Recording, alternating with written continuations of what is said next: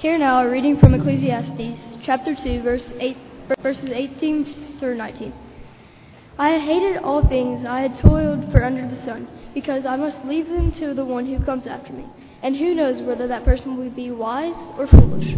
Yet they will have control over all of the fruit of my toil, into which I have poured my effort and skill under the sun. This is too meaningless. The word of God for the people of God. Thanks be to God. This scripture passage is about working, building something, then trusting all your hard work to the person that takes over after you. It is an important passage for the church, especially because the church doesn't belong to us. The church belongs to God. The people in the church change. The leaders of the church change. But as people come and go, the church is still God's. When our time in the church finishes, we pass along the hard work we did to someone else. I'm proud to be part of this church. I'm proud of the work you have all done here for many years, and I'm proud to be part of that work today. When Pastor Micah told us we would be preaching on this verse, we talked about how scary the future can be for those in charge. Like Solomon says, those who come after you might be wise, faithful, amazing leaders who grow the mission of the church in incredible ways, or they might be fools who undo years of hard work. While there's no way of knowing what the future will bring, we can get an idea of what God is planning by looking at those who God is raising up to be leaders. Right now, I'm too young to be on the session team or a finance team, but I'm not too young to be excited about our church or have dreams for where I hope our church will go. I volunteered to speak this Sunday because I care about this church, and I wanted to share my dreams for what this church will do. You might look at me and think that because I'm a girl, I'd want to paint the church, go and paint the sanctuary pink. No.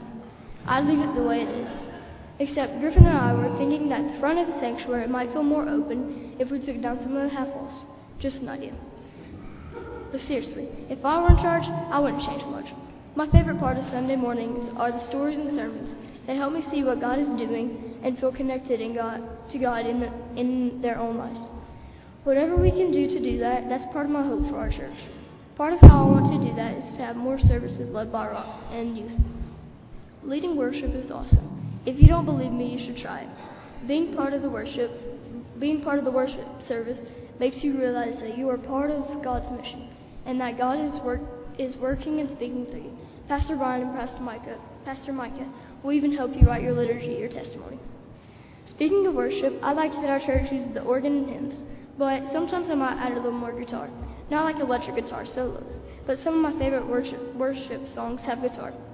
One of the things I'm most passionate about is I want more volunteer opportunities in the church for kids and youth.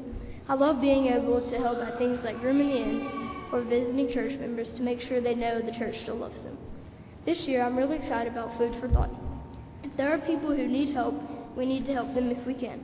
So me and Griffin are coordinating with Pastor Micah to pick us up after school so we can go to Hollywood and spend time with the kids there.